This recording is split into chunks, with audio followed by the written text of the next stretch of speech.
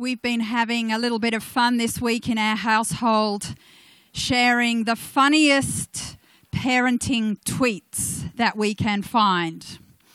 And so this morning I thought that I might start with a couple of our favourites. Al, these are for you. Me. It's Jesus' birthday today. 5-year-old. What should I get him? Me. You could be nice to your sisters. 5-year-old. I'll get him a hat. 5-year-old. While walking up behind me, I'm on the computer. What game are you playing? Me. I'm paying bills. 5-year-old. Are you winning? Me. No. Me. Did you have a good day at school? 6-year-old. That's not how school works. If you've ever watched VeggieTales, I like this one. We went into the basement during a tornado. My 3-year-old thought we were hiding from a tomato. Honestly, that scared her even more. 3-year-old.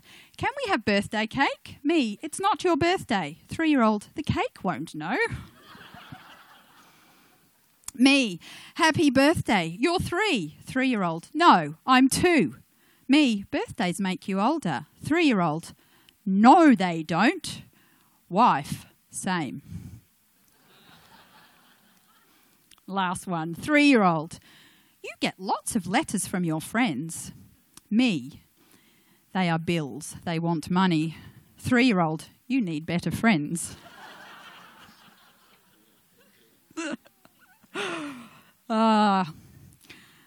Laughter's good medicine. We are heading this morning to Matthew 7, so you might like to turn there. And also, while you're at it, we're going to read a short parable out of Matthew 21 as well. So Matthew 7, we're going to start at verse 21, and then Matthew chapter 21. We're going to turn there as well. While you're just finding that, I shall pray. Heavenly Father, we just come this morning with anticipation and an expectancy because we know that you are a God who speaks to us. We thank you, God, for the privilege of being able to open your word together this morning. We ask, Father, that you would speak what it is that you want to share with us this morning. And we choose to open our ears and incline our hearts to you. In the name of the Lord Jesus Christ. Amen. So starting in Matthew 7, verse 21. Not everyone who says to me, Lord, Lord, will enter the kingdom of heaven, but the one who does the will of my Father who is in heaven. On that day, many will say to me, Lord, Lord, did we not prophesy in your name, cast out demons in your name, and do many mighty works in your name? And then I will declare to them, I never knew you. Depart from me, you workers of lawlessness. Everyone then who hears these words of mine and does them is like a wise man who built his house on the rock. And the rain fell, and the floods came, and the wind blew and beat on the house, but it did not fall, because it had been founded on the rock. And everyone who hears these words of mine and does not do them will be like a foolish man who built his house on the sand, and the rain fell, and the floods came, and the wind blew and beat against that house, and it fell, and great was its fall. And we're just going to turn over to Matthew 21 and just read this parable. It starts at verse 28. What do you think? A man had 2 sons, and he went to the first and said, Son, go and work in the vineyard today. And he answered, I will not. But afterwards he changed his mind and went. And he went to the other son and said the same. And he answered, I go, sir, but did not go. Which of the 2 did the will of his father? They said, the first. Jesus said to them, Truly I say to you, the tax collectors and prostitutes go into the kingdom of God before you. For John came to you in the way of righteousness, and you did not believe him, but the tax collectors and prostitutes believed him. And even when you saw it, you did not afterwards change your minds and believe him. I wonder what comes to mind for you when you hear the word obedience. Obedience is not a particularly popular concept in our modern society, is it? I doubt very much that we would see as the key title on a book, Obedience, it featuring in the New York Times bestseller list. Today, the word obey has many negative connotations attached to it.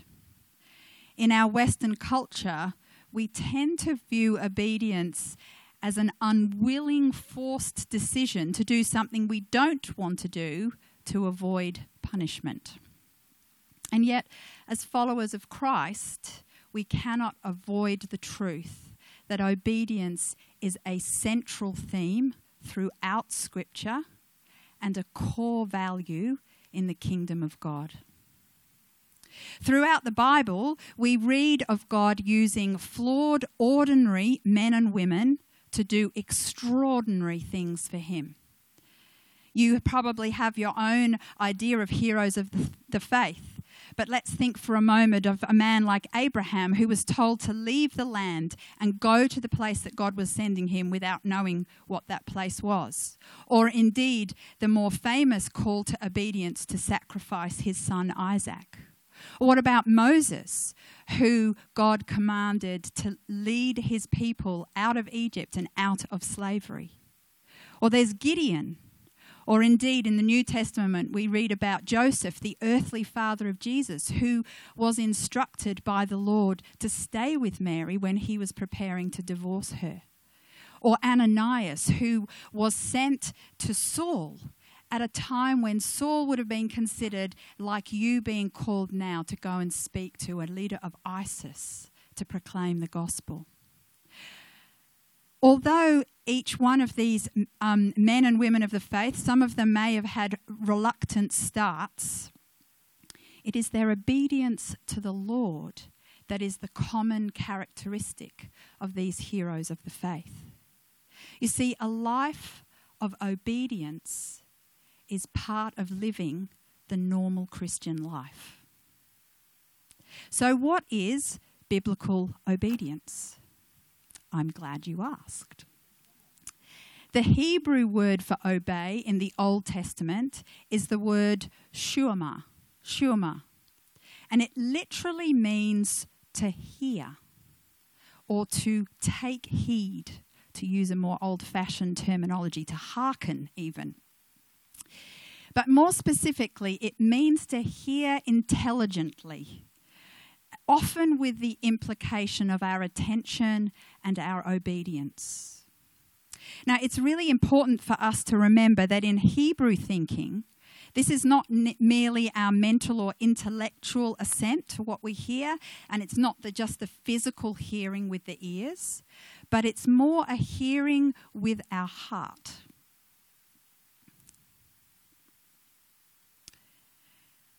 What it means, this word shuma, encapsulates having a heart that hears and is intent and committed to responding to the Lord. So a heart that hears and is intent and committed to responding to the Lord.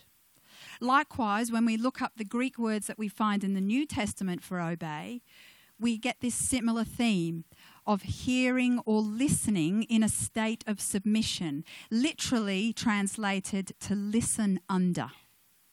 And then another word that we find translated in the New Testament to obey means to trust. But throughout the Old and the New Testament is this theme that obedience is linked strongly to the idea of hearing. I wonder if this perhaps sheds some light on why Jesus used the phrase, "He who has ears, let him hear." That he was basically saying, are you listening with your heart? Are you taking heed to what I am saying to you. I think we'd all agree that true obedience is impossible without listening and hearing first. Certainly those of us who are parents would definitely agree with that statement. I'm sure we've all had the experience with selective deafness or selective hearing, depending on which way you want to view it. I have certainly been known in my household when chores haven't been done and the excuse was, I didn't hear you. I've been known to say, well, if I said there's free chocolate in the kitchen right now, I'm fairly sure you would have heard and immediately responded swiftly into the kitchen.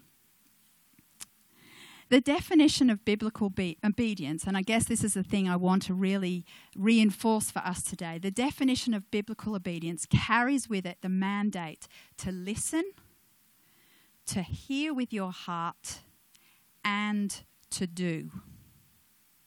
Biblical obedience is to hear God's word and act accordingly. And James reiterates this in 1 James, where he says, be doers of the word, not hearers only.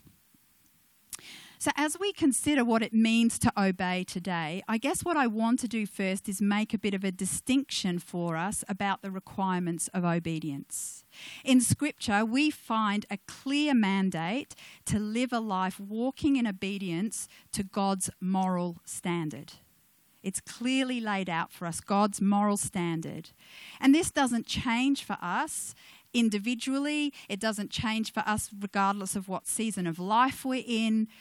This remains the same for all of us, this call to obey God's moral standard.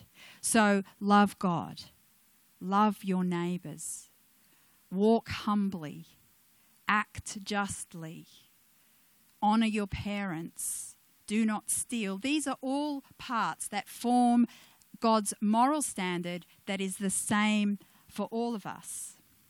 But then we also have a call to obey God in more specific things in our life, and those are often different from one another.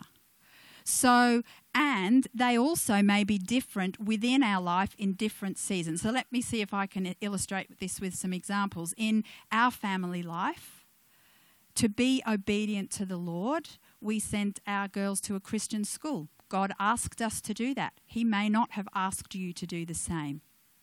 In my life, being obedient to the Lord looked like a season where I stayed at home with my children despite having job offers in that time. On Monday, I had the opportunity to obey the Lord's prompting as I had a conversation with one of the labourers who's building a studio in our back garden at the moment about Jesus. And I got to follow the Lord's prompting in that moment. Now, does that mean every time somebody is working in our back garden, I'm necessarily going to have that conversation? Not necessarily. But in that moment, to obey the Lord and his prompting, I had a conversation with this man. So none of these things form for us some blanket moral mandate.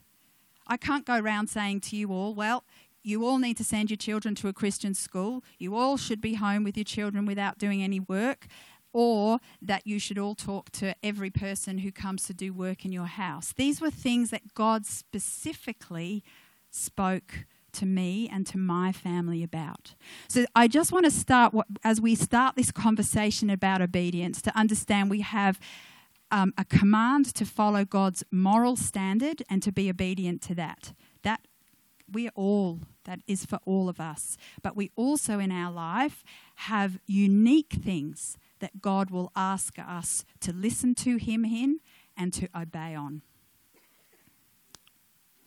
And what we find when we read about the life of Jesus is that he actually modelled both of these two things. He modelled full obedience to the moral standard and law of God. And then more specifically, we read that he only did what he saw his Father doing. He modelled a life that was fully surrendered and obedient to the will of his Father for his life.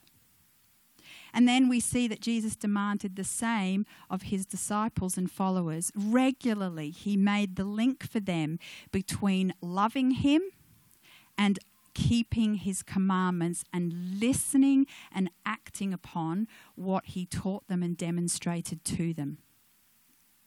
And sometimes he commanded them all generically and asked them all to do something. And sometimes he asked one of them specifically to do something. So we not only have a clear instruction manual, if you like, for ourselves found in the Word of God. We not only have the examples that we read of Jesus' life, but also of many other men and women of faith. But we also, as Peter puts it in 2 Peter 1:3, we also have his divine power that is granted to us all things that pertain to life and godliness through the knowledge of him who called us to his own glory and excellence. So God's grace and power at work in us through the Holy Spirit makes possible the obedience that he demands of us. Now that doesn't annul our responsibility and our requirement for action. We still have to choose obedience.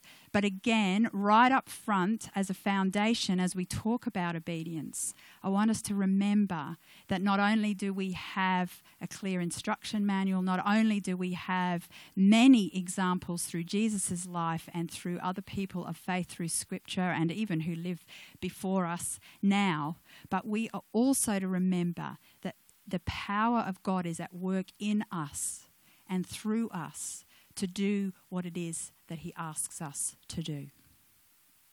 So what does it look like to live a life walking in obedience? I love it. You'll probably find often that I ask this question, what does it look like? I always want to know, what does this look like in my life? How does this apply? And so what I want to spend the remainder of our time together is just a couple of things that God really has shown me as I've been digging around and allowing him to speak to my heart about this. What does it look like to walk in obedience? So firstly, to walk in obedience means to do what he says. Sounds obvious? Matthew 7 forms part of Jesus' Sermon on the Mount. And in the Sermon on the Mount, this is a lengthy teaching from the Lord on the moral standards of God's kingdom. But in it, he completely ups the ante on these familiar Jewish laws to actually address the heart of his hearers. What he's doing is he's challenging them that their obedience to the moral standards of God's kingdom are more than just their outward appearance. That in fact it's more than just what they look like in their behaviour, but it's also their inner thoughts and their heart attitudes. And then we get to the passage that we read today in Matthew 7, which I have to say I've always found to be a fairly confronting passage. You know, Jesus is rattling off this list of seemingly very spiritual activities like prophesying and casting out demons and doing mighty works, all in the name of Jesus. And then he states bluntly, just because you're doing these things in my name doesn't mean we have relationship. That's the Catherine paraphrase. But that's basically what he's saying. Just because you're doing these things in my name does not mean that we have relationship. He says, not everyone who calls on my name will enter the kingdom of heaven, but only those who do the will of my Father.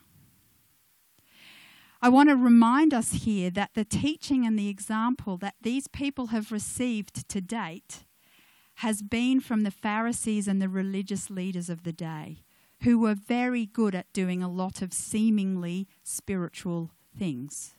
Praying on street corners so that people could see them, making sure everybody knew that they were fasting, giving their offerings with a flourish so people could see exactly what was going in the offering plate. These men were following many man-made rituals and customs to appear pious and righteous. They were so totally wrapped up in their own ways that they had completely missed the will of the Father, and they didn't even submit or even acknowledge the lordship of Jesus Christ right in their midst, the Messiah that they had been waiting for. Jesus then goes on to further his point by telling this story that we read about the two builders. And I find it really fascinating about this story is both these men are builders. Both of them are building a house. So we don't just have one man who's a builder and diligently applying himself and doing work, and then the other one who's a lazy couch potato doing nothing. Both of these people are building something. The only distinction that Jesus makes between these two men is that one heeds his words and does them, and the other one doesn't. And so he's saying that when you heed my words and do them, you are building on a sure and firm foundation. He's further highlighting to his listeners, you can't call me Lord and then not do what I say. Hearing and doing my word is what will be the only sure foundation. I think it's really important, particularly linking these passages into a chapter of Scripture or an outline that Jesus is giving through the Sermon on the Mount, where he is particularly dealing with the heart, for us to remember that obedience is a heart issue. And at its root, it is a lordship issue. And as Jesus stresses, it flows out of relationship with him, out of knowing him. So if we call Jesus Lord, we will do what he says. I was reminded when I was preparing during the week of the conversation in the Old Testament that Samuel had with Saul.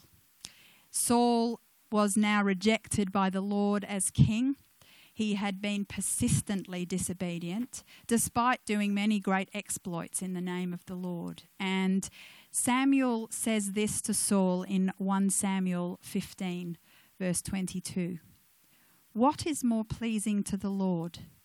Your burnt offerings and sacrifices, or your obedience to his voice. Listen, obedience is better than sacrifice, and submission is better than the offering of the fat of rams. Anything we try to build without listening and obeying the Lord is on shifting sand. God is not looking for our sacrifice. What he is looking for is our obedience. True obedience doesn't actually leave room for our own ideas and contract amendments. At its very core, biblical obedience means listening in submission to the Lord and doing what he says. So then in Matthew 21, we read this story of two sons, not two builders, two sons this time. And in this particular passage of Scripture, Jesus is directly addressing the Pharisees and the religious leaders. They've been trying to nail him again, and they're actually again challenging his authority. And Jesus uses this reproving parable. I learnt about that this week. This reproving parable. And what a reproving parable was, and Jesus did use them quite cleverly at times, it's one where they judged themselves by their answer to his question. So his question in this parable is, which one did the will of his father? Which one of the two sons did the will of his father? And through their answer, they then judge themselves. So this parable is set in a vineyard. There's a father. There are two sons of the same father, and both are given the same command. One son gives an outright no, but later changes his mind, we read. And the second son says yes, but does not act or follow through. Now, this parable is certainly not condoning an outright no to the father.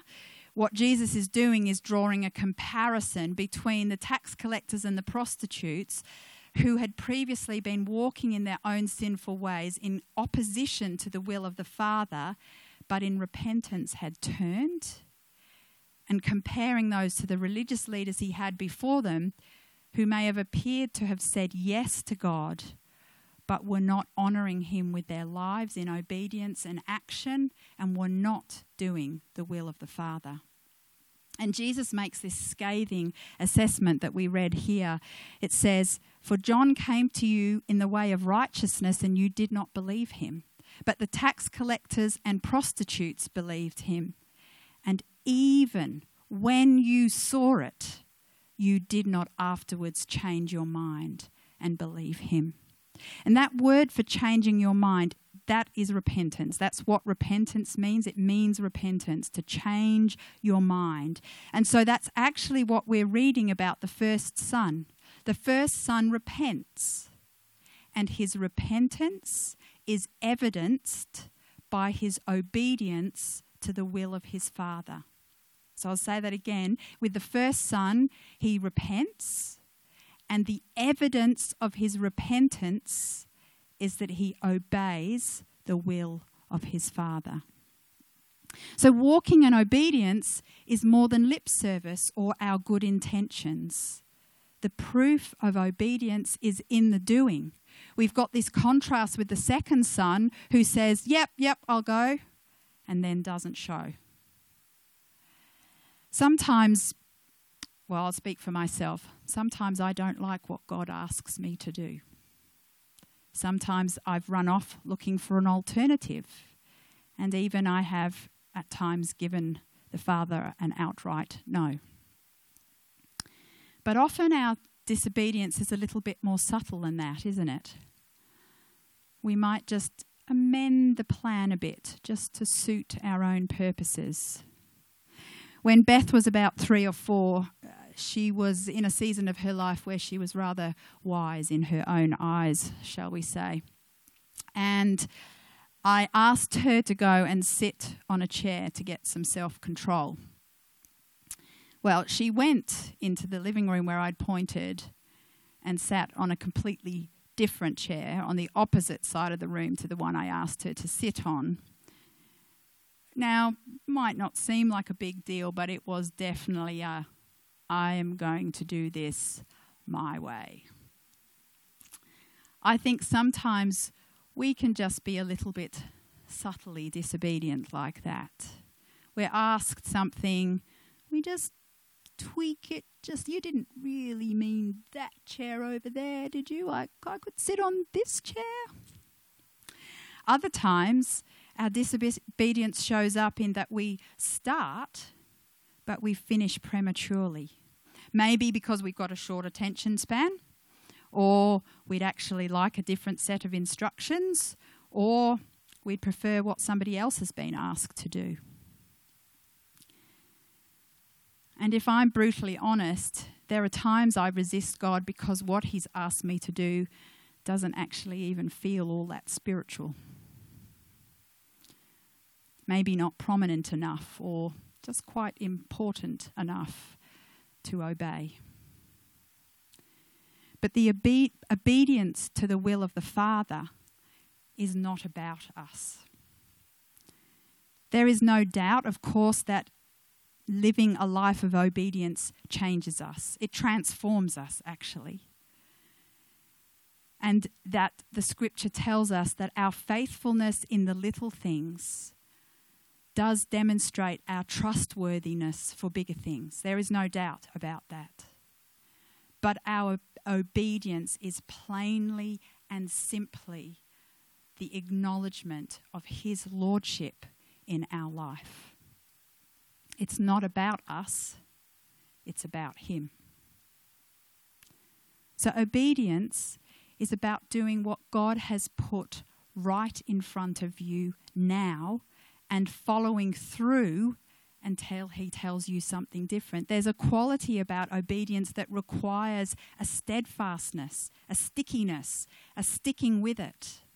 Because often, I've certainly found in my life, I get distracted or I lose, I'm a great starter. I think I said this last time I was preaching. I'm a really good starter. I'm a very lousy finisher. But actually, obedience isn't just starting well. Obedience is also finishing well. And then the other sneaky thing about obedience is it's present, not future rated. Now, what I mean by that is it's about what we're doing right now. It's not what we might intend to do. I wonder if sometimes the Lord finds us sounding a little bit like kids who maybe haven't done their chores and say, "Oh, but I was going to do it." So let me ask you, are you being steadfast, doing the thing that God has asked you to do right now? Because to walk in obedience means to do what He says. And then secondly, walking in obedience is more than just following a set of rules. The Pharisees that Jesus was addressing had completely lost their way. They had adhered to a very strict set of laws and regulations, which they were always trying to bust Jesus over, weren't they? Don't heal on the Sabbath, you didn't wash your hands properly. I mean, they were really constantly looking for ways to be critical and to trip people up for not adhering to this whole set of rules and regulations. And yet they were failing in the basic tenets of faith, of serving and having compassion and mercy. They had missed the relational nature of obedience, the relational nature of obedience. You see, for us as believers, obedience is the outworking of our love and devotion and trust in the Lord. Obedience is how we demonstrate our love for Him and our trust in Him and our confidence in Him.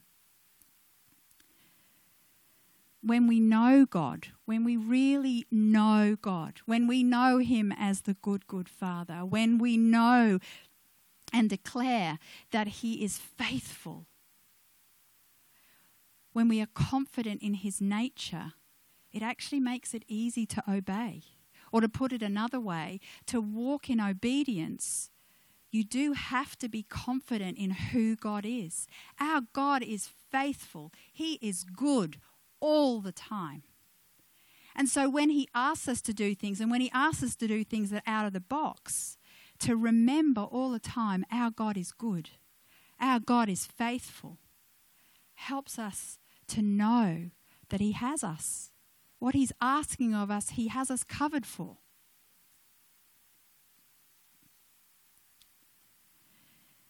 So we are not merely motivated by the externals, the wanting to avoid punishment. Ours is an internal motivation of devotion and worship. In Acts 8, we read an example of this, and you might like to turn there. I'll tell you a bit of the backstory here first. This is the story of Philip the evangelist. Now, Philip is a next generation disciple of Jesus. He didn't necessarily run directly with Jesus. He was selected by the apostles at the same time as Stephen was chosen amongst 7 men because they were getting some logistic problems around management of so many people coming to Christ. And so they asked these 7 men filled with the Spirit to come and to help alleviate some of the practical issues that had come up. So Philip had been taught and discipled in the early church. He'd served at tables to allow the apostles to be free to preach. So what I want to paint for you is he's a man who had obediently done what was put before him to do. And then what happened is that persecution increased in Jerusalem and the believers were scattered.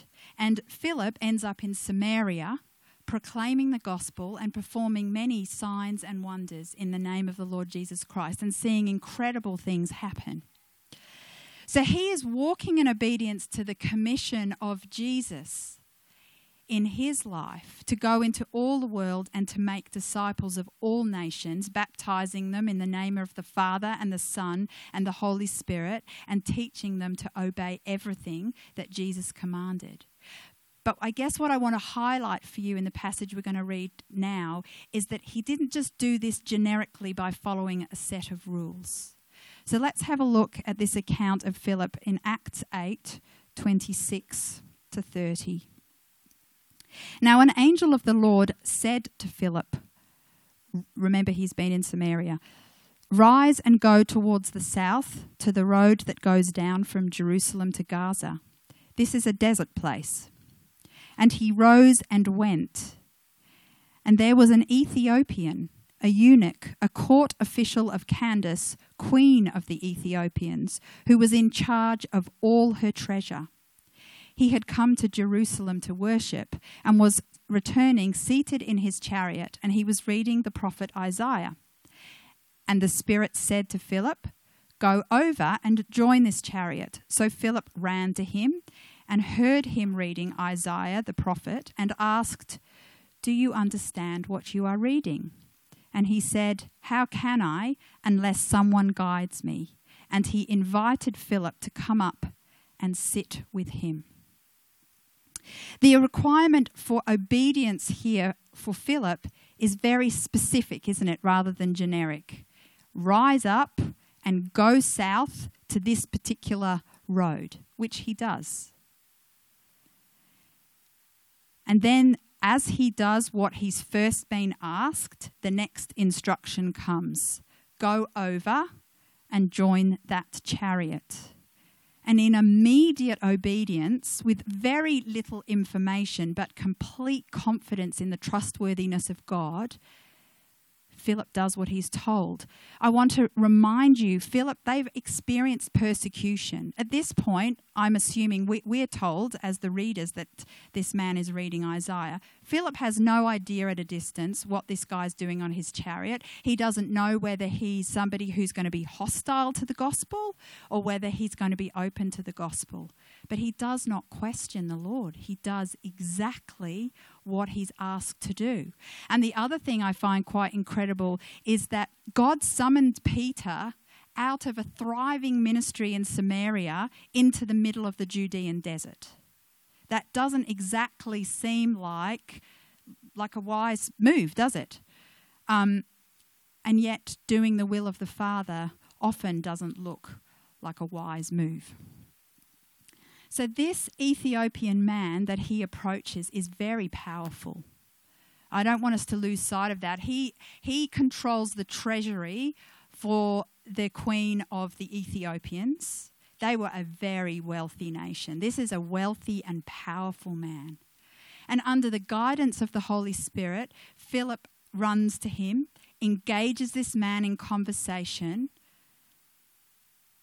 and he demonstrates this complete submission to the will of the Father.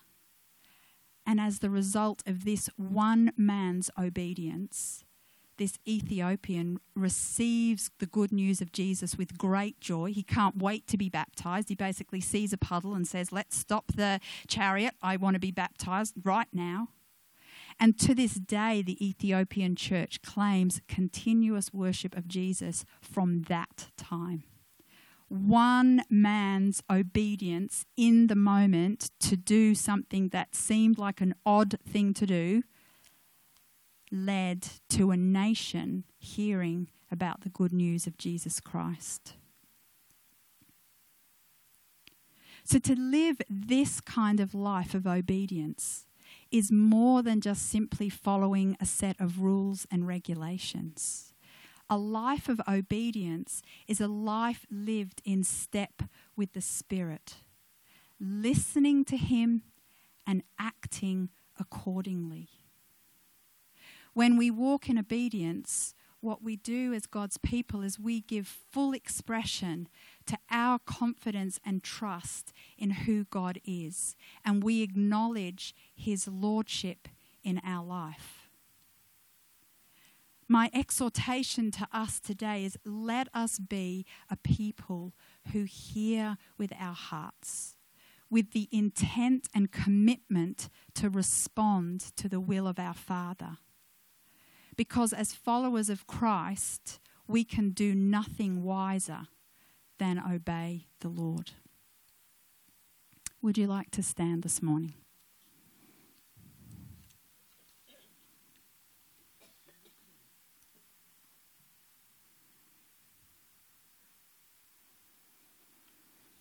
Father, as we prepare to go from this place this morning, we just really want to acknowledge again your Lordship in our lives and the strong link for us, God, as your people, between demonstrating our love and being obedient to your call and your word. And so, Father, we recognize that, God, we don't always obey. But I thank you, God, that you have made provision in the Lord Jesus Christ for us to repent, for us to change our mind. And so, Father, this morning we come before you, and where there are areas in our life where you have given clear instruction that we are maybe not following, we take time, God, to repent before you and to receive your forgiveness. And Father, we determine this morning as your people to be a people who obey, to be a people who have hearts that hear, that we would be a people who would listen and do what you say. Would you help us with that, God? I thank you, God, that you do not ask any of us that you do not make full and bountiful provision for us in. And we thank you, God, for the presence of Holy Spirit in our lives that gives us the power and the grace to obey you in the way that you are worthy of and that you desire. We give you permission, God, to be at work in our lives. Keep changing us, God. In Jesus' name, amen.